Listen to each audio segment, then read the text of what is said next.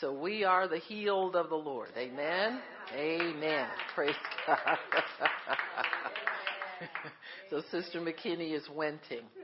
Yeah. You do sound better. You were real gunky yesterday, but God helped you. So, and us too. Praise the Lord. Amen. Praise God. I was throwing vitamin C lozenges out the door of the office. I said, not night here. Praise the Lord. But anyway, God is good. Amen. His mercy endures forever.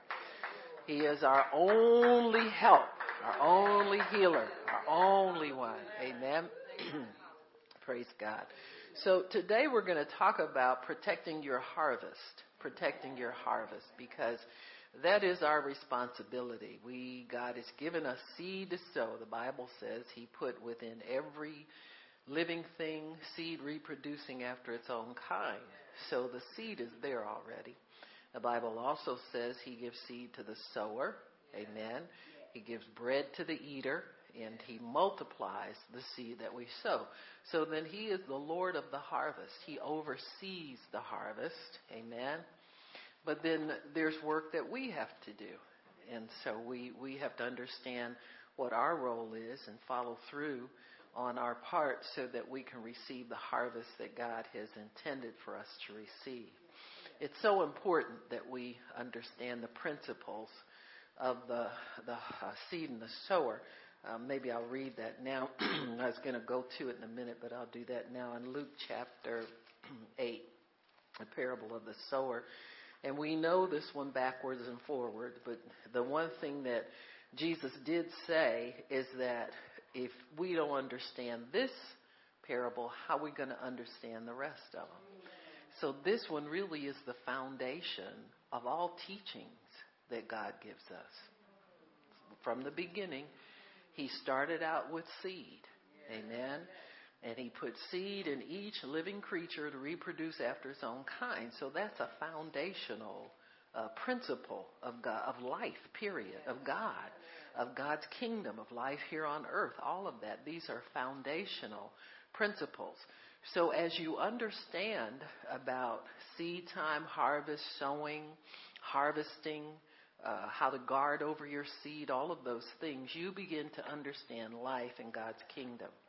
Because I believe if we understood how important it is, what we do, every activity you participate in is a seed. It will bring something into your life, or it will inhibit something from coming forth in your life.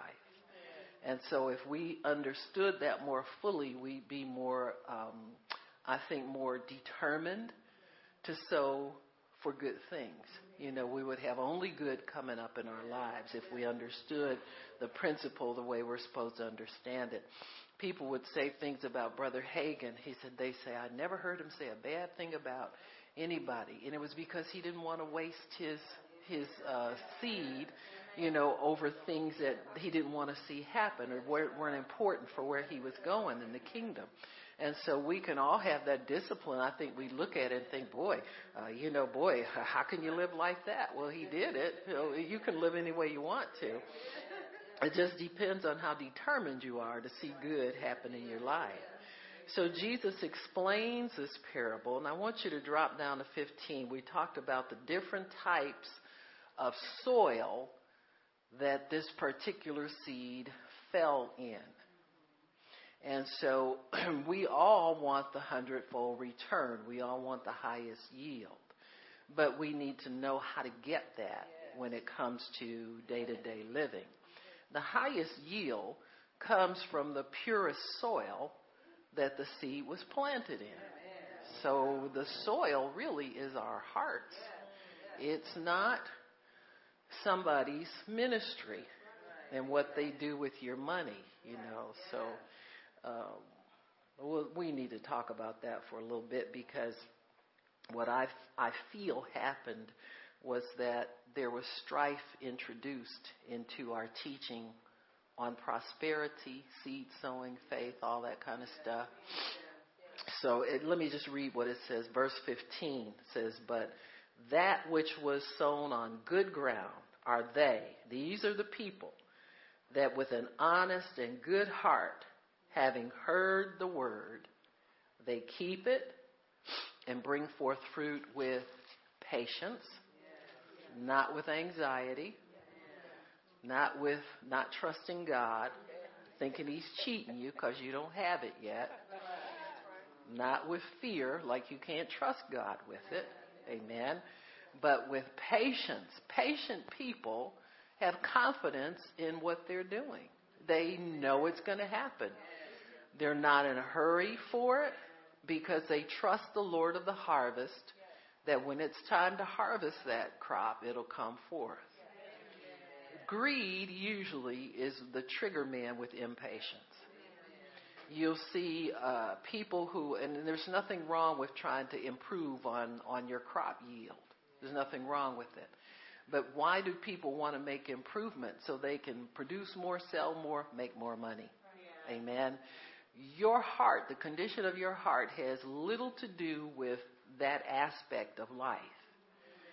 What God's talking about here is people who love God, appreciate his word, and want to live by those rules. That's it. And so when you know you love God, you want to live by his rules, you're not impatient for anything. You're content because you got the best part of what God has to offer, and that's relationship with him. Amen. You have understanding of the mysteries of God. Life is not baffling you anymore. You have access to everything that you need relationship-wise with God. And so if you trust him, you know that he'll supply every single need that you have. So you're not lacking in anything. Amen. So when you have a good heart toward God, you love him, you appreciate him, you honor him, you want to please him, you want to do the things that are pleasing to him, and it's that soil that cultivates the word, that allows the word to grow, that atmosphere feeds the word so that it grows and it gives you maximum yield in your life. Maximum yield being that you can walk in every aspect of God's word without fear that it's not for you. See what I'm saying? Without fear that God isn't going to bless you. Without fear that God isn't going to take care of you. So you can get excited about Amos 9:13 because you know it's coming your way. Amen? So when you plant your seed, when you cultivate the soil of your heart, that's your main way of protecting your harvest.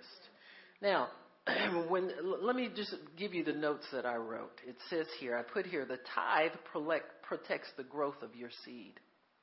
Because God says in Malachi 3:10, what will he do for you? He'll rebuke the devourer for your sake. That means that those elements that would take away from your yield, he protects that. And you have to know that it's possible to have that automatically done for you. Because there's so many things that can happen that we don't see, we don't have control over, we don't know. So there's a reassurance there. Oh, I can rest and be sure that when I give, I'll get what God says I'm going to give because he's rebuking the devourer for me. Amen. Because I have a covenant with him that says if I give the first 10th, then he'll make sure that everything that I plant comes up and it grows. Then all I have to do is wait for the harvest patiently and go out and receive what he has for me. But then there's one thing we don't always factor in, and that's the thief. Amen. So the thief is your responsibility. Whether you tithe or not, the thief is still out there. You must tend your own garden of your heart so that the thief doesn't enter in and steal from you. Amen. He doesn't enter in and steal. So the thief is still at large. So whether or not you're a tither, you will have to fight your own war to protect your harvest and bring it all in. As we live for God, our acts of obedience are producing a harvest. Not obedience to just the word you're interested in, but to the word period. Amen. There are going to be some things God is going to require of us that aren't going to be so pleasant for us. Amen. They're not going to be so pleasant for us. And so when we understand that God is causing us to be instant in obedience in season and out of season, Out of season is when you don't want to do something. It's something that you really like and you want to hold on to, or something you should cease doing it, and you keep doing it anyway. See, these are in season, out of season things. And I'm not talking about sinning openly, going out robbing somebody or doing something really, really wrong, as we might phrase it. But there are attitudes and habits that we have sometimes that just don't tend toward our edification in the Spirit. And so this is what God's after. He's after that maturity, that mature love that He's going to bring about in each and every child of God. He's after more than your no-nos. So, seriously, we're way beyond that, folks. We were beyond that when we got saved. Amen? Because he wasn't so interested in your actions and your activities, but He was more interested in the condition of your heart and whether your heart was totally yielded to Him. That's what He wants. He wants people that have hearts that are totally yielded to Him. Why? It's for our best good that we live that way. Amen? It's for us. So, we need to know that our prayers are activated by faith. The seed of the Word is planted in the soil of your heart. A pure heart brings the greatest yield. That's why we're told to guard our hearts with all diligence. Amen. Proverbs 4:22. Because out of your heart comes the issues of life. So life issues forth out of your heart. Amen. The things that you desire, that's where you live. The things that you want to see happen in your life, that's where you live. The things that you want to be able to plan for, that's where you live. We need to always be involved in planning something with God. People live with so many regrets, misgivings, and then fears of the future. We kind of like live in a box sometimes. Your past failures cause you to live in a box of regret. Your fears of the future cause you to live in a box of regret. You can live in a box all your life, or you can come out and begin to live for God. And so God wants us to drop all of our nonsense, your mental gymnastics. I can't do this. I shouldn't do that. Well, if I would do this, and just let Him have it. Let Him have your now. Let Him have your future. Let Him have your past. Let Him have all of that, and thereby guarding your heart diligently against things that would come in and steal the harvest from you. Your harvest is what God wants you to begin to live for, knowing that there's fruitfulness coming in your life, knowing that there are good things coming in your life. It's not just material things. It's good fellowship. It's a good conscience. It's a good night's sleep. It's good health. It's a lot of good things come. Amen. Issue forth out of your heart. And so He wants us to enjoy life in the sense that we live free from guilt, condemnation, fear, all the things that used to put us in the box back in when we lived for the devil. Now He wants us out of the box so we can finally live for Him.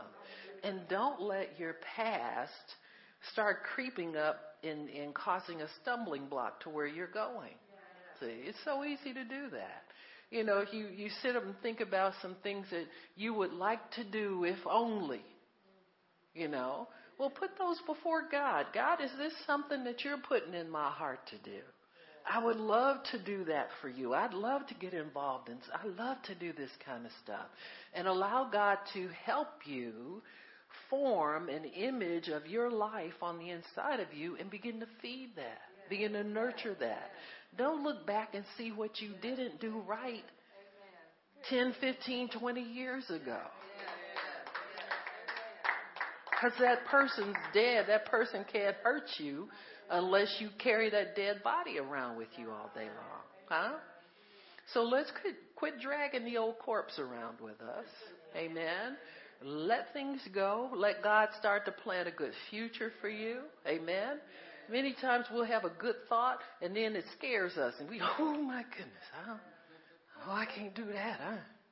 I'm too this, I'm too that. Sometimes God puts those in there to shock you over into another realm. So you'll have to believe him for it. Amen. You can't get it on your own. You tried that already. So you have to hold on to him. And living in the hope of the future is a good place to be. I mean, sometimes we can just daydream about the great things God's going to use us for. But in your carnal mind will come and slap you and tell you, put that down, that ain't yours, and make you quit. I think we need to dream more. I think we need to be encouraged to plan more in God and get out of living in the past and living in what we can't do and the whatnots and all that kind of nonsense and the fears and the torments. So if we can do that, and that comes from a good heart. A good heart knows God possibilities are all over the place. Amen. It's just ours for the taking. It's yours for the asking. Amen. He says, ask anything according to my will. What's his will? Whatever's good for you is his will. Amen. He wants the good things for you. He doesn't want to restrict your life. He gives you life, and that more abundantly.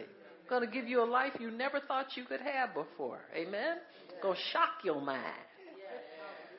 So, how does the thief steal our harvest? In Ecclesiastes 11, we'll go there.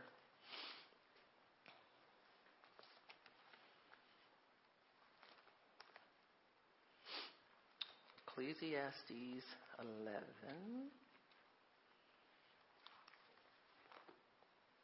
I was thinking about, when I was talking about the tithe, I was thinking about, when we first started to learn about the tithe, and we started talking about the soil, and somehow the soil got to be not our responsibility, but the preacher's responsibility. Amen. I remember preachers telling us, God told them that people are out there with money to give, and they're looking for good soil to give it in. And that's not the word. See, what that did, it introduced competition and strife over the tithe. See? It's like there's not enough for everybody to go around, so now we got to pick and choose which ministry to give our money to. You understand what I'm saying? And I think it caused a lot of disrespect for people in their local churches. It caused a disrespect because if a church is good enough for you to come to on a regular basis, it's good enough to receive your financial. Amen. I just want to say that, put that out there, because if we have sown spiritual, it's a small thing to receive your carnal fruits. You're not giving the big end, you're receiving the big end. Amen. And I know there's some very fine ministries out there, but they're not pastoring ministries. They're teaching ministries. Amen. And teachers are plentiful in the body of Christ. But to find a good pastor that looks out for you and you feel you can grow and you can trust that person, that's not that often. Because many times they are pastoring many, many sheep, and the ones that really need attention don't get much. You understand what I'm saying? The world we live in now, everybody needs a personal pastor on call 24/7 almost. Or you're going to be sitting up there with Iyanla letting her fix your life. You know what I'm saying? Seriously. People are really in a mess these days. And having a healthy body of believers to rally around you and support you and encourage you. Amen. That's what the church does. Amen. You don't have any enemies in here. I don't care who you listen to and what you think. We're not your enemy. We are your friend. We've laid down all strife among us. We're not striving against one another here. There's plenty to go around for everybody. And you can grow and you can learn. Amen? And so it's good to be in an atmosphere where you can grow and you can learn and where people care about you. Let me tell you one thing I have found out about God's people. If they will pray for you, they love you. I don't care how much you don't like them, or you don't get along with them, or you don't like their attitude or whatever. If they will pray for you, they love you. Because there are churches full of people that don't pray for each other, don't have a second thought about what your life is about. But if you're in an atmosphere where people will go before the throne of grace on your behalf, there is love there, and especially if you get answers. Amen. So we don't strive over things in the body. I'm not striving with another ministry over a tenth of what you have. I don't strive with what is for us, we will get. Amen? And so what we just believe that you are smart enough to know that where people are sowing spiritual into your life, they are entitled to your carnal fruits. It's not up to you to withhold anything. So we don't have to compete with anybody else about it. That soil is good enough. If it's teaching you every week, it's good enough soil to sow into. So praise God. Amen. So I just want to clear that up because I just don't believe that you have to run around looking for a right kind of ministry to give money to. You know who feeds you. Where'd you eat last? You got me? And so this is just true. It's just true. And I just want to clear that up because that's a wrong way of thinking. Because then what it does, it takes a responsibility off of you to cultivate your own heart. See? And it puts a responsibility on the preacher to have an atmosphere that's right for your money to sit into. Now that makes no sense whatsoever. I'd rather be in charge of my own harvest than to have another man in charge of it. Amen. So as long as you have a right relationship with God, as long as you walk in love and you're not a rebel or anything like that, and when you make mistakes and you stumble, you repent. You ask God's forgiveness and get yourself corrected and get yourself right again. You don't have anything to worry about. It's about your personal relationship with the Most High God. So how does the enemy steal our harvest? We're supposed to guard our hearts with all diligence. Don't let anything foreign come in there. Don't let any wickedness, any selfishness, anything like that grow up in there. It's hard. I'll think to myself, I said, I enjoy giving, and I do. But it seems like every time I say that, God makes me prove it some kind of way. Huh? I mean, it is true, but then there's a place where you don't have to say it. You know what I'm saying? Certain things you just don't have to. You don't have to go there. Just let your life speak for you. So then God had me give something, and I enjoyed it. I had a little bracelet I really liked. I thought it was really cute, and then somebody said, and God had been speaking to me. He said, "You're gonna get that away," and I said, "No, I don't. I like this one. You're gonna get it." And so I went around all day wondering, is it them? Is it them? I said, "Well, look at Ava. She looked like she's gonna ask for it. I'm going someplace else." You start hiding from people that look like they get ready to make a faith hold up on your stuff. Huh? Let me get away from her. And then finally the person showed up right when I was getting ready to go to bed. I almost made it to my bed with my little possession. Huh? It's stuff, folks. It's stuff. God loves me so much, He doesn't want me to get attached to stuff. Amen. He died to disconnect me from stuff. So as long as I stay connected and free to love Him, I'm good. So in Ecclesiastes 11:4, it says, "He that observes the wind will not sow, and he that regards the clouds will not reap." Atmospheric conditions cause us to lose on our harvesting. Amen. Distractions. Things that will come into your heart that you think are more important than guarding your heart. That's why I hate sickness so much.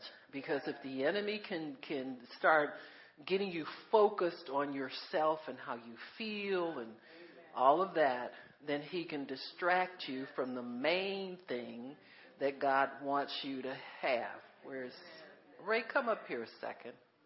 Thank you, Jesus. Pastor Shirley, why don't you bring your chair up? Bring a chair up here for Pastor Shirley and for Sister McKinney. We get these two little desperados here.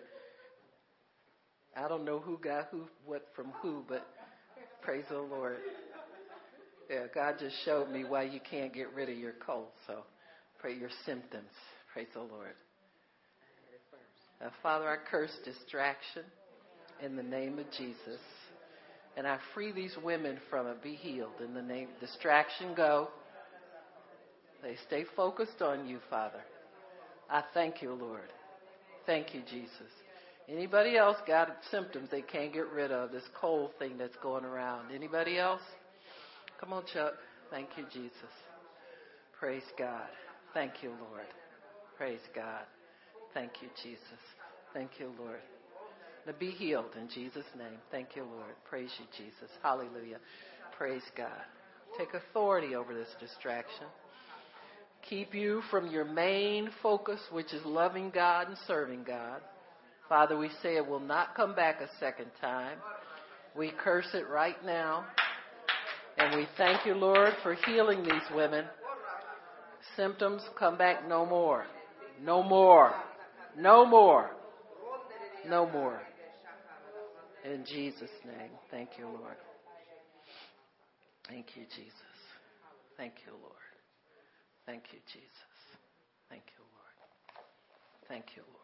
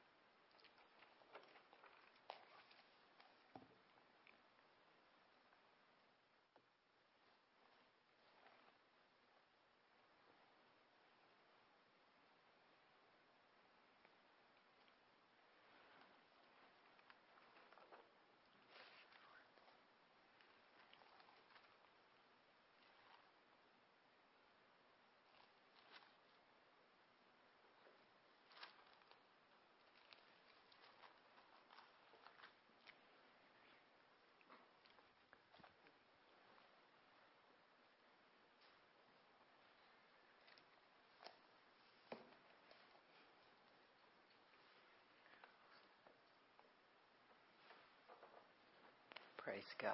Amen. Amen. So how does the thief steal our harvest? By distracting us, causing us to observe conditions, symptoms, whatever's going on in the natural atmosphere. He takes it away from the spiritual. See, when you guard your heart, you're defending the spiritual atmosphere and your spiritual condition. You're protecting your spiritual condition. That's our job to do. God is not going to make you listen to the word. He's not going to put the word on the inside of you. He's not going to make you meditate on the word. He's not going to do any of that. But you have to protect it. One of the ways we protect it is consider not. Amen. You don't consider certain things. You don't let them draw your attention away from guarding your heart. And so what the enemy is trying to do is fill us with doubt, unbelief, and so it diminishes our harvest. It takes a bite out of our harvest. And so, or it delays the harvest, or it causes us not to be as enthusiastic about the harvest. You know how it is when you first pray a prayer, you're excited because you have an answer, you know something's coming, you know. But just like any seed that you sow, it takes time for it to grow. Amen? And that season that it's appointed for you to harvest it in may be some time away. And so waiting on patience is what causes us to endure and still guard our heart.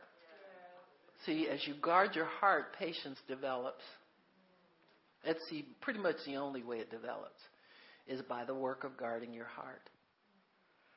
So you guard your heart, and then you kind of start to realize, well, really, God has not got me here for the goodies. He's got me here for relationship. You got to have a relationship with God for this to make any sense to you. So as you spend time in the Word, you start to understand more about God.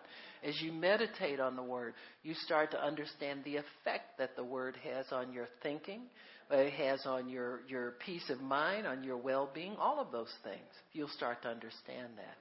And so when we when we tend to our heart and not be distracted, then we are observing spiritual conditions and not natural.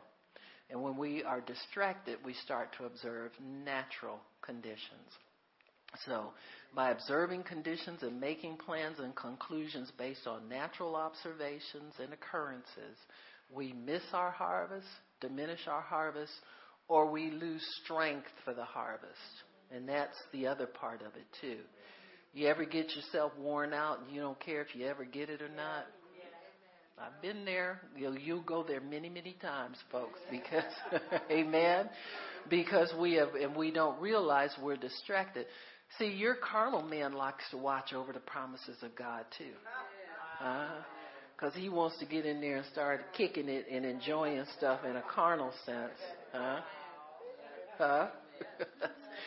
Your carnal man, he's like, you know how they say the condemned man ate a hearty supper? That's him. He wants to eat a hearty supper at your expense. Amen. He knows he's condemned he's not going to live anymore. But he keeps wanting to have a last fling. I'm going to tie a big one on before we die, we're going to go down partying or whatever. He always wants you to do one last thing. Or this is small. He'll diminish the importance of what he wants, even though he'll fight you tooth and nail for it. Well, if it's such a small thing, why are you fighting me so hard for it? See, a small thing can take you down. Amen? He'll do things like that. You don't have to, you'll make up your mind, I need to start saving money. I'm going to quit spending so much. Okay, well, we're going to do that next week. Or we go to wait. What could, this is a good sale. That's what always gets me. This is a good deal. Well, I have them coming to my email 5 and 10 of them a day. Everything's a good deal when it shows up in your email. And so we have to have kind of like extreme discipline not to let this carnal man get ahead of us, because God will, if you commit these things to God, he'll give them to you. But see, the man of the flesh don't like waiting for anything. Oh, we gonna be old by the time we get that. We ain't gonna be able to enjoy that, So sometimes you just have to wait him out, let him get old, But he'll still be bugging you. I think I gotta. This is my bucket list, Barb. Let's do this again, Of course, he wants to live. So you have to guard your heart against the advance of the selfish man, the man of flesh, the man of fear. All of those attitudes will advance on you and choke out the word. The Bible says that. It chokes out the word, causes it not to be as fruitful. So he will make us believe that there is no harvest, or you can't wait for it. It makes no sense to wait for it. By drawing our attention to circumstances and conditions. He gets people by, the marriage thing. You got to do this while you're young. Everything is while you're young. There's some old favorite songs. Youth is wasted on the young. Amen. Because when you're young, you don't have enough smarts to enjoy things the right way. You got me? So it seems like life is always upside down in some ways, because we're interested in things, but we don't have the wisdom to really enjoy them, take care of them, all that kind of stuff when we're young. You're afraid of getting old because you think you won't enjoy things. It's just like that until you commit everything to the Lord.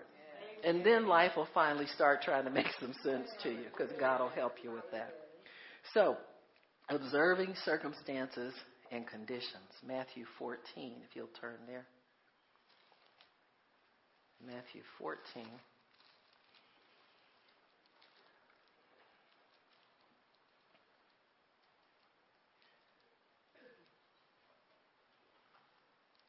you know the story of Peter asking Jesus if he can come walk out on the water with them. And this is a true story. Who would believe that a mere man would have the faith of God like that he could do the exact same thing that Jesus did? This is where we'll wrestle with getting our harvest, because who would believe some of the things that God says he's going to use people to do? You got me? Who would you really believe that God is going to use you to do the things that he has said he's going to use you to do? Would you really believe that God is going to bless you with some of the things that he said? So it says in verse 26, when the disciples saw him walking on the sea, they were troubled.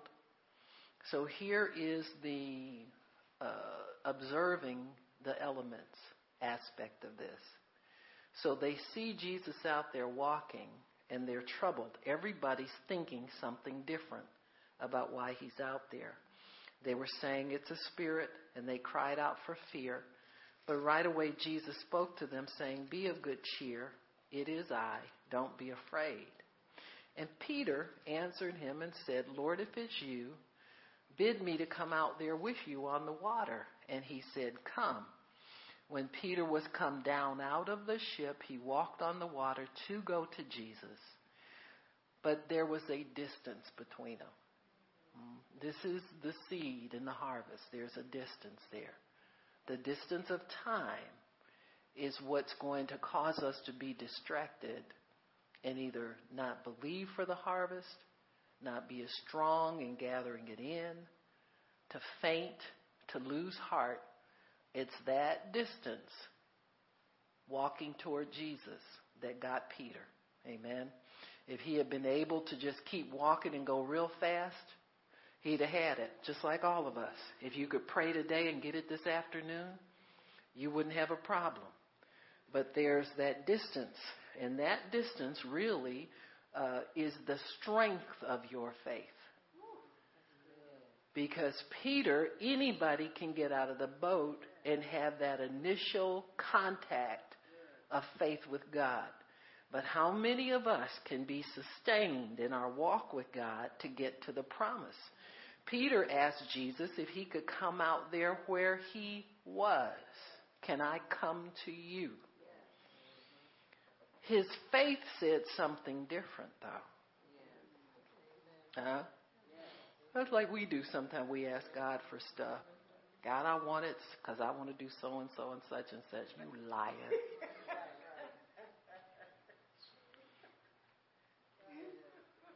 Peter said, I want to come out there because you out there. I want to be with you, Jesus. But really, he wanted something else jumping out that boat. We're not sure what it was. But if there was faith there for him to get to Jesus, but after he got out of the boat, his faith kind of petered out. Why? Because there's always two motives in what stuff we do. And I tell you, your carnal man wants in on the goodies too. So we're part spiritual, part carnal when we ask for stuff. Come on, y'all. We're mixed in our motives for desiring things. Because on every prayer, your carnal man is riding in there looking at your prayer and saying, "Ooh, when we get this, ow!" Huh? Yeah. We gonna be popping in.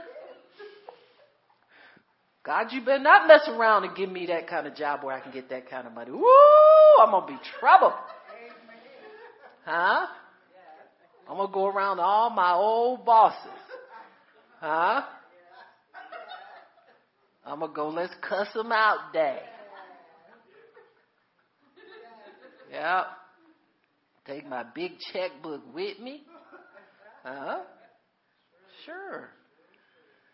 So we'd say Peter was mixed in his motive. Because it would be a whole different story if what was in his heart was just pure stuff. If that's all was in there, Jesus, let me come out with you. He'd have taken them steps all the way over there, and he would have touched Jesus, and they'd have walked around out there, walked back, would have been a whole different story. But like many of us, his motives mixed. That's why you need time between seed and harvest. You need time to get your motives right so you can pull the harvest in. You need time to get the tickle off of your prayer. You know what I'm saying? That thing. You need to get that straightened out, see? Because if it's purely for God motive, instant. That's why we have to wait on things, is because God has to straighten out our motive a little bit, and show us some things, because then there's living in the prayer. What would Peter have done when he got out there with Jesus? See, when he finally got there, what was his plan after that? See, he had none, right? Huh? But for every prayer we pray, God has a plan for maintaining that thing after we get it. And this is where the fun leaves. See, this is where your flesh man dies. Because we want a nice house, and we'll have a big housewarming and have all the saints over and do this and do that. But the saints can't hold your hand for 30 years while you pay that mortgage month after month after month.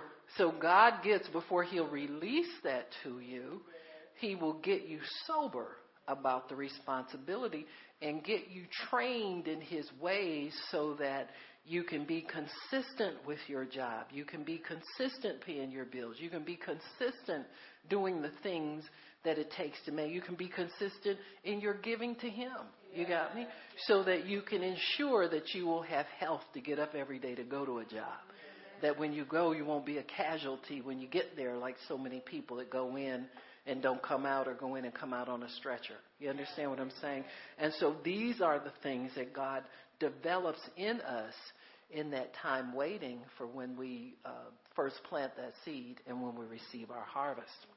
And so God wants us to be good stewards of the manifold wisdom of God, many faceted wisdom that he gives us, so that we won't be in a place of sorrow for blessings that we have because we're not able to maintain and sustain them. So in Peter's case, who would believe that man really has the faith of God? So it proved to all of us that Mark 11:23 is right. It's possible. Have faith in God. Have the faith of God. Have the God kind of faith. Have the faith that moves mountains. Have the faith, that believes that what you can have what you say. That's the faith of God. So we had to have some evidence somewhere in the Bible that faith was accessible to us, and this is our evidence. He did the exact same thing that Jesus did over the elements. Amen. They were doing the exact same thing that Jesus did in their healing ministry, in their preaching ministry, in their authority over devils. But can you have authority over the elements and make sure you know that Mark 11:23 is for you? Why don't we turn there real quick?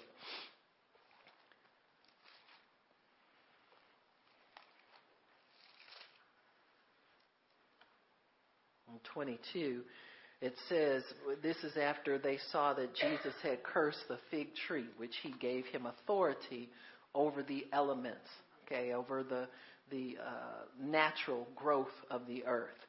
And he said, have faith in God. When they marveled that this had happened so quickly, he said, have faith in God. In other words, forget your own personal faith. This is not about you, but I put my faith over in the one who could do these things. Just like Peter did when he walked to Jesus. He put his faith over in Jesus. He said, if that's you, tell me to do this and I'll do it. That's the same thing that we do when we pray. God, if this is you putting this on my heart, tell me to pray this way and I'll pray it and I'll expect you to bring it to pass. You got me? It's not about me anymore. It's about you bringing it to pass. And I know that if I'm willing and obedient and I do the things that are pleasing to you, I'll see it come to pass. See? It's as simple as that. That's all we need to do is totally believe God. He said, I say to you, whosoever shall say to this mountain, be removed, be cast into the sea, and shall not doubt in his heart. Here we go. This is our responsibility. not letting doubt creep into your heart where you faint and walk away from what you say you want to see come to pass. Amen?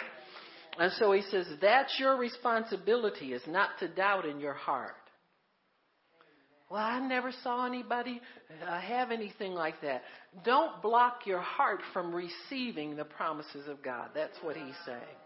Don't put up a defense against it. Just because this is what separates the people who finally wind up billionaires from the people who just play around with it, is that they quit letting their heart doubt them. For every person that's had a bankruptcy, somehow they let doubt creep in their heart that they would make it through that difficult time. Y'all don't have to believe me. Listen, I can go over there to Cupcake and talk to her. We'll have a "they don't treat me right" session. But that's all. You'll talk to many people and say, well, I just got discouraged, or I got disheartened and I didn't.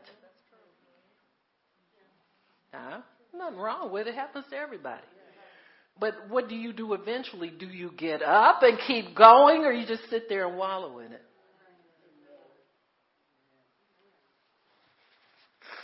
Excuse me. We got no business to wallow. You hear what I said to you? You got no business to wallow in anything. God's not bringing your mistakes up to you. He's trying to get you to shake it up, shake it off, get up and keep trying. See, we put too much stock in us. That's our main failing. Amen. Your main failing was wearing your promise on your sleeve. Trying to show it to everybody before you had a good grip on it. God doesn't prosper you for me. I can't spend your paycheck. You get that paycheck. It's between you and God what you do with your life. Now I'm here to help you, and I'm here to encourage you to do what you feel God is putting on your heart to do. But it makes no difference to me if you're a millionaire or whatever. Yes, it does. No, it's a joke. Oh, wake up, everybody. You know what I'm saying. But it makes no difference. I mean, what's it going to do for me? You know. Now, see, this is a big deal for some preachers. Do you know some people get real excited about who's sitting in their pews? I wouldn't want to mess with an athlete's money or none of them with 10 babies out there somewhere. You know, by the time I get the tithe, it's real small. I'd rather deal with somebody just working a regular job. Being consistent instead of trying to pray some millionaires up in there. Get real, folks. You know what? My portion God will give to me. I don't care who's sitting out there. You understand what I'm saying? My first audience was my bathroom mirror. I can always go back there again. You know what I'm saying? Please.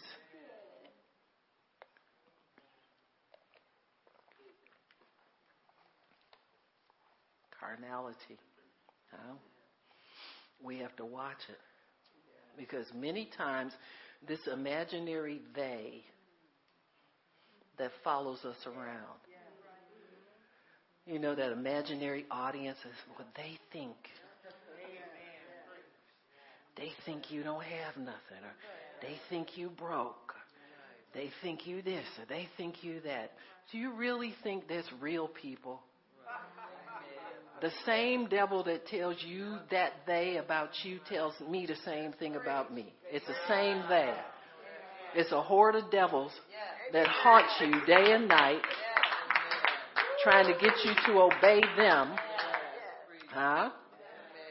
What you do is between you and God. If you fail at something, go to God and see if He'll give you another chance. When you get enough confidence on the inside of you to swallow your pride and gulp real hard and say, God, can I try this again?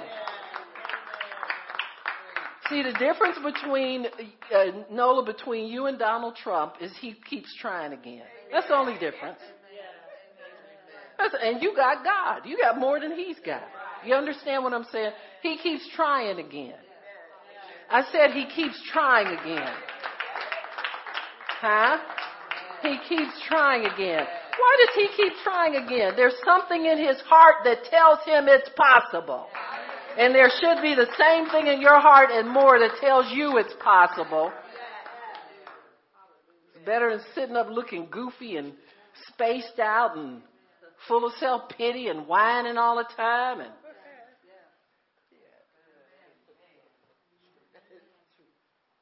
feeling gunky all the time. Huh? Full of self-pity. Oh, I just can't get over. Yes, you can. Yes, you can. The blood of Jesus is your get over. Huh? You lawyer up on that.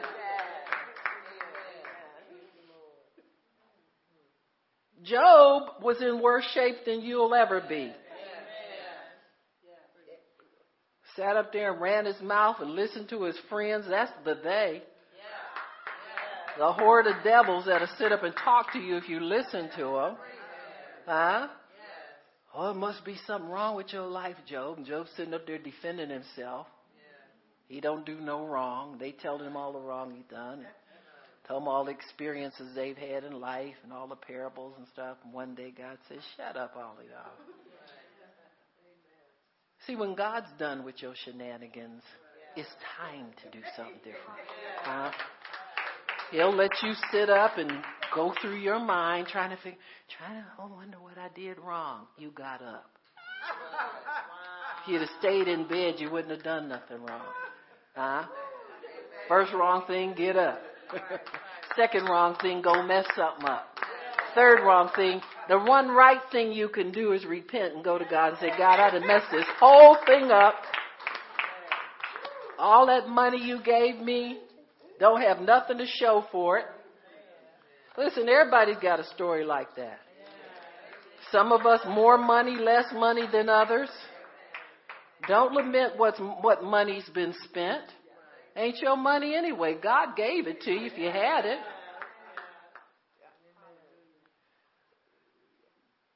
Am I talking to the right people here?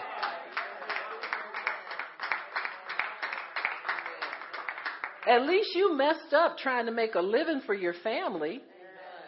Look at the prodigal. Hoes, drug addicts, everybody partied on that boy. Woo, guess what? Guess who at the party tonight? You know who his daddy is? He got all his daddy's money, girl. We gonna spend it all up. And what happened to him? When he repented and went back to his father's house, he put a ring on his finger. Huh? You know, the ring signified you've been re-inherited again. You didn't spend all your daddy's money. Are you kidding me? Your daddy got money to burn. I see that'll help somebody if you listen to it and believe it. You think you're going to bankrupt God? I got news for you. Well, what about all those people that believed in me and lost their money? Guess what? They're going to believe in you again if God tells them to.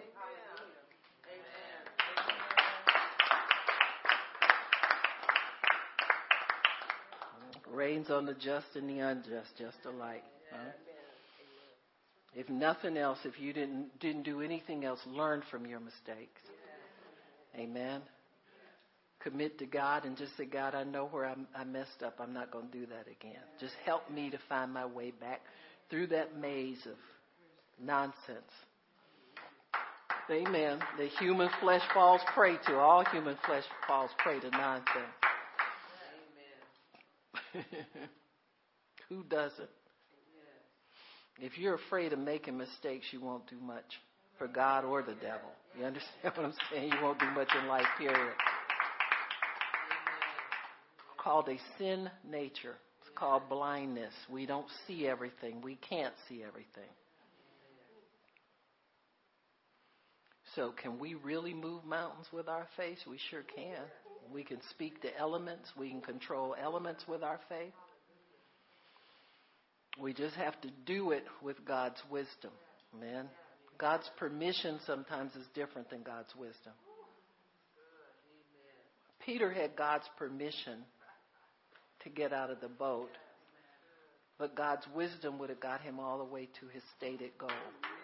Got me? So we need both. We need his permission. We think all we need to do is, all these books you get. When God says no, does God say yes or no? Huh? Does God give you wisdom to know what he's saying? That's what you want. You want to know the answer. You got me? You want to have the wisdom to know what he's saying and what to do with it.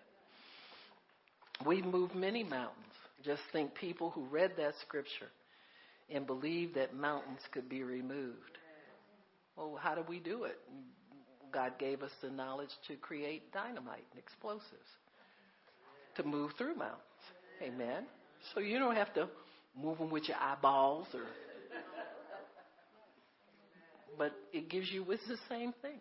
The wisdom of God will unveil all of these mysteries to us. Man has done it by developing agents to blast through dynamite.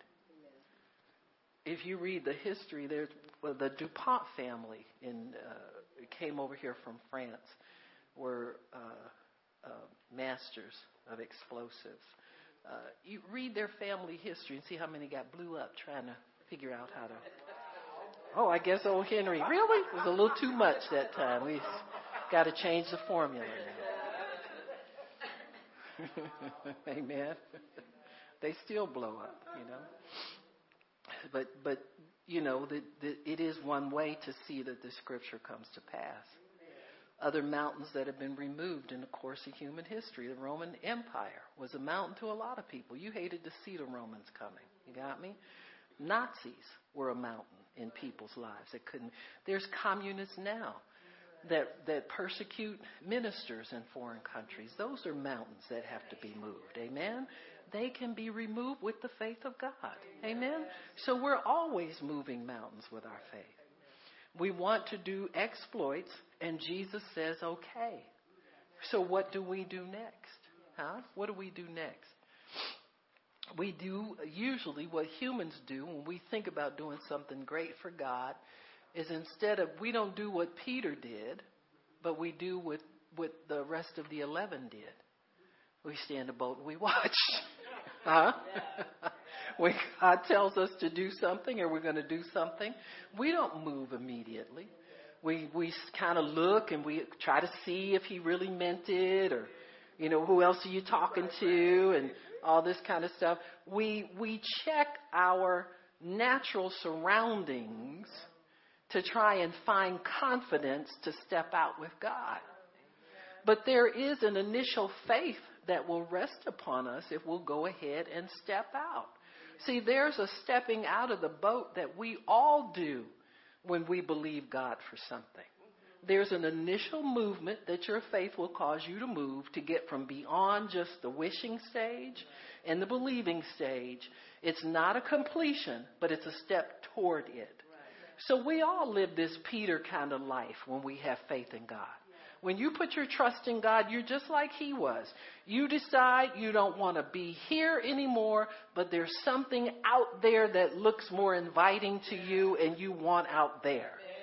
And so everybody has that initial burst of the God kind of faith that comes on you and tells you to move towards something. What do? We start with our little confession. I believe I receive it, so I have it. Then we want to go do a little Jericho something and set our feet on something. Huh? And oftentimes that's as far as we get. If we could go out and collect on all the places our feet have trod, where we didn't follow through and pray it through and continue to believe God, we'd be into something. Huh?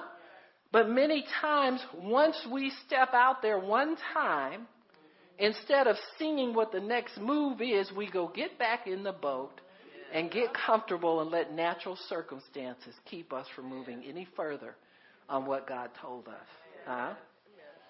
Some of y'all would be married now if you keep believing God for things. Go get a dress. I don't want to get married this size. Just go get the dress, okay? Don't worry about you understand what I'm saying? I want to lose 30 pounds. Well, you ain't doing that. You might put on 40 before, but he gonna love God will bring somebody here who's going to love all of it. Do you understand what I'm saying? You ain't waiting on nothing before you step out into the God kind of faith so that God can see He wants to see if you really mean what you say you want from Him or not. Or you just talking. Many things we've left out there on the water. Amen. Because we're so secure in the boat. And so we sit and we want to watch and see who gets married first. Huh? Yeah, let her get married. Listen, I ain't getting married again, so don't be standing up here looking at me. You know what I'm saying? You just don't wait for me all the time. Let somebody else take a turn. Huh? Everybody's looking confused now. Huh? But what do we do when we say we want something from God? We pray a little bit, and then we wait and observe and see if it's going to happen or not. You got me? We're not waiting in our hearts and allowing God to make that thing more real to us on the inside. Huh? So we sit around and talk about it. Yeah, when I get married, I'm going to have this, I'm going to have that. It's going to be this way, it's going to be that way. That's not the way to hide it in your heart. That's not that just puts it out there as rotten seed for somebody to trample on. Amen. What you're really trying to do is seeing if somebody else thinks you can do it. Huh? That's all you're doing. Natural things again. Trying to see what somebody else thinks about what you're going to do. Huh? The minute somebody says you ain't ready yet, then you want to argue with them. You want to have a fight about it. Why? Because it's not in your heart. Huh? Am I making sense to people, or what y'all doing back there? Huh? That's what we do. We put it out there to test it, to see what somebody else is going to say about it, to see if they believe it enough for us, instead of hiding it in our hearts where it's going to really grow and really do some good. God, if you said you have a husband or a wife for me, I believe you have one for me. And help me to believe that too, so that when it's time to know who they are, I will know them when they show up, and I don't let them sisters back there grab them. Huh? Huh? I'll let Tanya and Crystal get them and take them over there with their house and their dogs and all their stuff they got. Huh? Get them over there, you never see them again. Huh? That's what it becomes sometimes. It just becomes a carnal contest. Because we don't know what to do with the promise of God. Once it's in your heart, it needs to stay there. It needs to rest there. You don't need to be looking for nobody to help you bring it to pass. Huh? You know, the days when me and Pastor Shirley would go get the stray sheep and jack them up in the back seat of the car, them days is over. We can't all fit back there no more. So don't think we going to go caveman style with you and go get your man somewhere. We ain't doing that. Huh? Well, Pastor Barb like him, he must be okay. Don't put that on me. Amen. You got to hide that thing in your heart so that it grows and it gets strength and it gets strong. And a pure heart, a promise of God will grow. You know, get that fear out of there. Get that doubt out of there. Get that voice that tells you, well, don't nobody want you. Don't nobody want you either, devil. Huh? Half the time married people don't want themselves. It's just humanity, folks. Don't make a big deal out of it. It's just humanity. Sometimes we wait for an okay to believe something from God. You don't need nobody's okay but your own to accept what God has for you. Huh? Your harvest will come if you continue to nurture that thing in your heart. Not in your head, in your heart. Your head will mess it up. Your head will scare you sometimes. So just hide that thing in your heart and meditate on it. Allow God to make it real to you. Don't you try to add to it. Amen. Everybody want what's his name? Lucius. Luscious Lucian, honey. I know he going. I seen him in a dream, girl.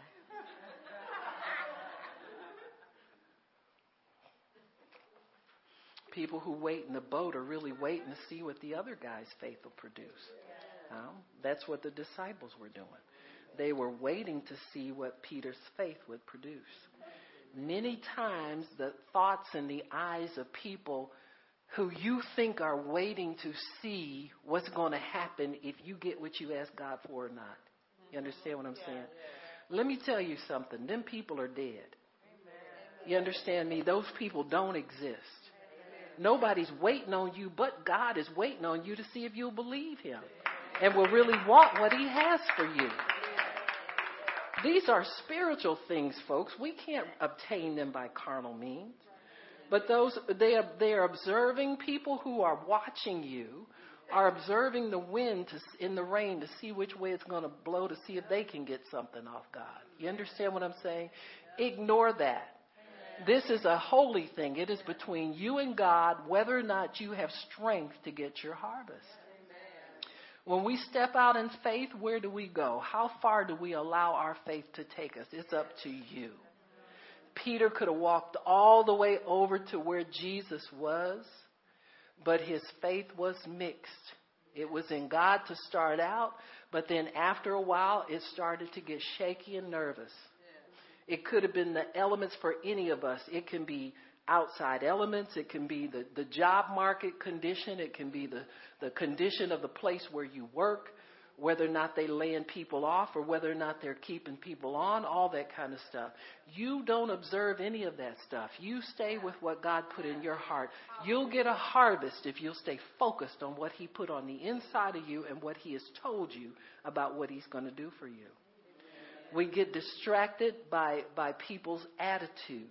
You get into a job situation. If it looks like people don't like you, when you going to wake up, Christian? Nobody likes us. Huh? Now, you can get involved in the love of God with the saints, but this like business is cheap. You understand what I'm saying? You can come in there and not smile right at people and they don't want to speak to you again.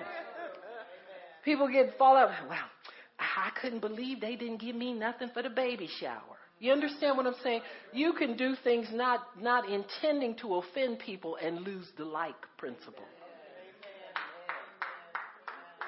So they're going to dislike you. Quit trying to make people. You ain't there anyway. You're there to collect a paycheck. You're not there to be liked. Sometimes you might have to be the meanest person in the place to survive. Huh?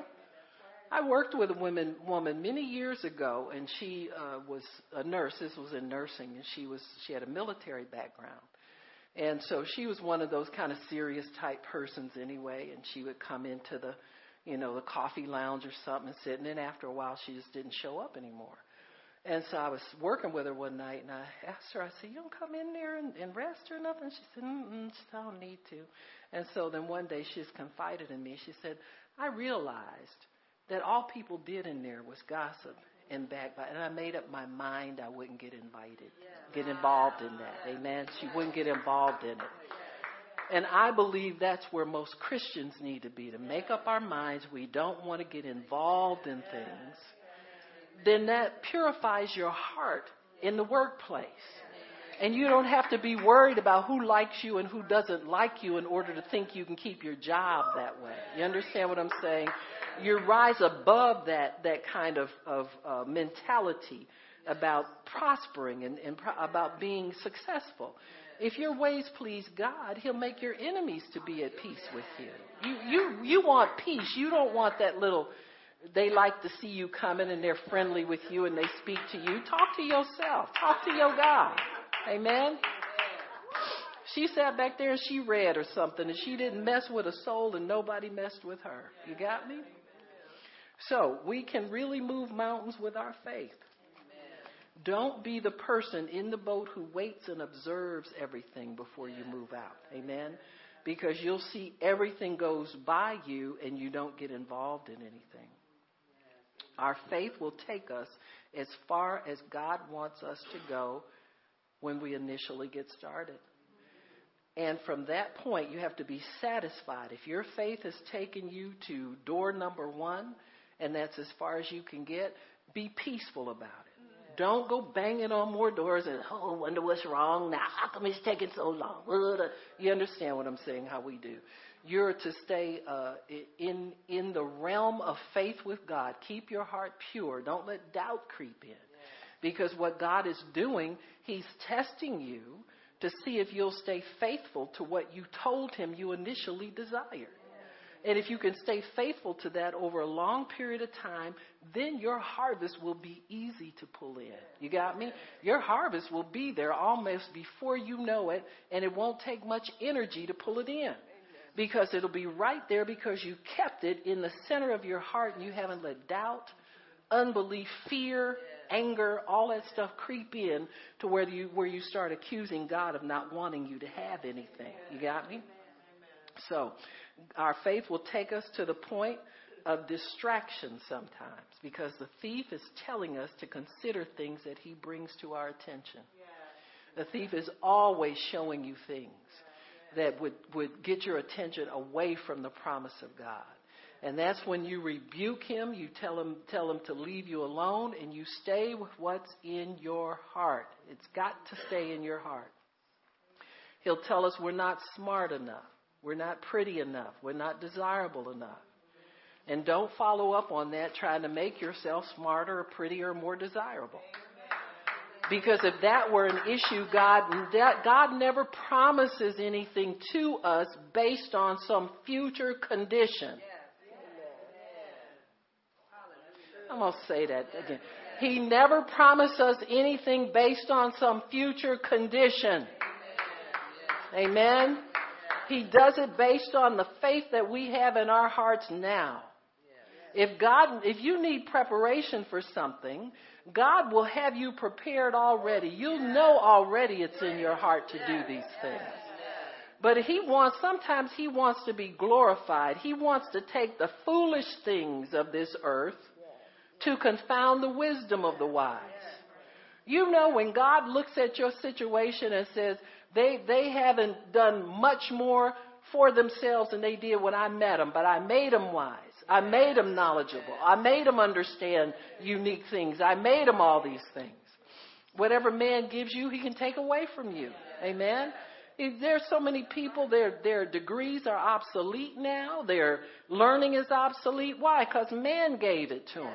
When God gives you something, it lasts forever. It doesn't depend on the marketplace whether or not something is right for you or not. You know, I was telling somebody, I said, I could renew my nursing license. I'll go in there and see all these, gosh, you got IVs in bags now. You know, it used to be bottles. You know what I'm saying? Look at all this stuff. I kill somebody. You know what I'm saying? But because why? Because learning gets obsolete after a while. There's so many advances that come. But God's wisdom is there forever. You understand me? What he gives you is eternal. What he gives you will always work for you. And he'll make people who are responsible to hire you not care. I could tell you the jobs I got turned down back in the day when they could just do it indiscriminately. I was qualified and skin color kept me out. That don't change. You understand what I'm saying? But God can get you in there no matter. People can discriminate you based on anything. You know, one year it'll be against women, the next it'll be against men. They can put anything in there. But God breaks down those barriers for us. You understand me? Don't put anything above what God can do for you. Joshua 1:8, what's it tell us to do? And this is the last thing you need to know for your harvest. Only be strong and very courageous. Why? Because it's going to take courage to pull your harvest in from God. Galatians 6 tells us that we will reap. Don't get weary and well. Don't let waiting tire you out. That's what it says. Don't let waiting tire you out. It's not your season. You can't pull in a harvest of something that's not ripe yet.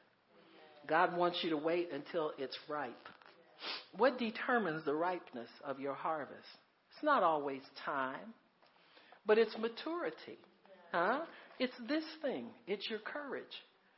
Are you courageous enough to be able to handle all the responsibility that comes with the elevation that you'll get in the natural realm?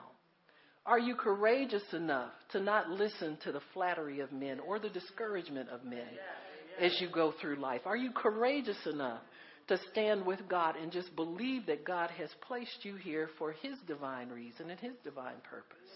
So this is the courage you have to have. It's not, you can go out and whip a couple of lions and all this kind of stuff. It's not about that.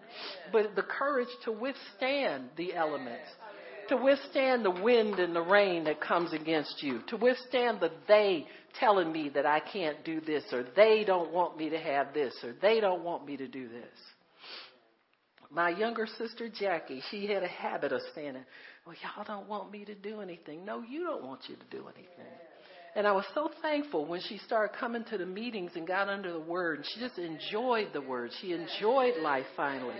And she wasn't hindered by the they don't want me crowd, that keeps people from going forward. There is no they, folks. It's just a horde of devils that speak to you when God's told you something that He has for you. Then you can expect the enemy to come up and tell you something different, to stop you from stepping out of the boat so that you can get over there where Jesus is, because He has everything for us.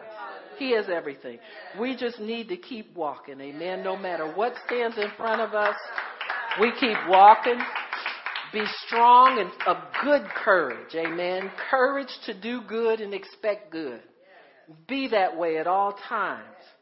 Just believe that God has, I don't care what it is you think God has for you. You want more things now. People who have things always want more. They're accomplishers. And it's a good thing. We need people who want to accomplish. We got enough fearful people out here already messing stuff up.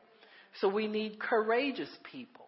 And sometimes your courage is going to cause you to leave the familiar and step out of the boat into the unfamiliar. And know that if God has told you, He'll stay with you when you step out of that boat. You won't have to be out there by yourself. Ask Him to walk with you through these things. Amen? Because He's there to help us and He's there to guide us and strengthen us. Praise God. Amen. Why don't we stop? Father, we thank You for Your word and for understanding. Praise God. Father, I thank You. I hope that You have allowed me to share with people what You've given me fully, Lord, so they can understand the strength that they need to stay with You in this harvest season. It's a great season. The Jeremiah 9:13 season is wonderful. But Lord, we can't stay where we are any longer. We need to have courage and strength and expectation to see good ahead of us and go toward it. So I thank You, Lord, for great expectation coming up in the hearts of Your people. That this is just not something to say we believe, but we can all partake of it. I don't care who we are. It's all for all of us. And we love You and we thank You for it, Lord, in Jesus' name. Amen and praise God. If anybody needs prayer, come on up here. Praise God. Thank You, Jesus.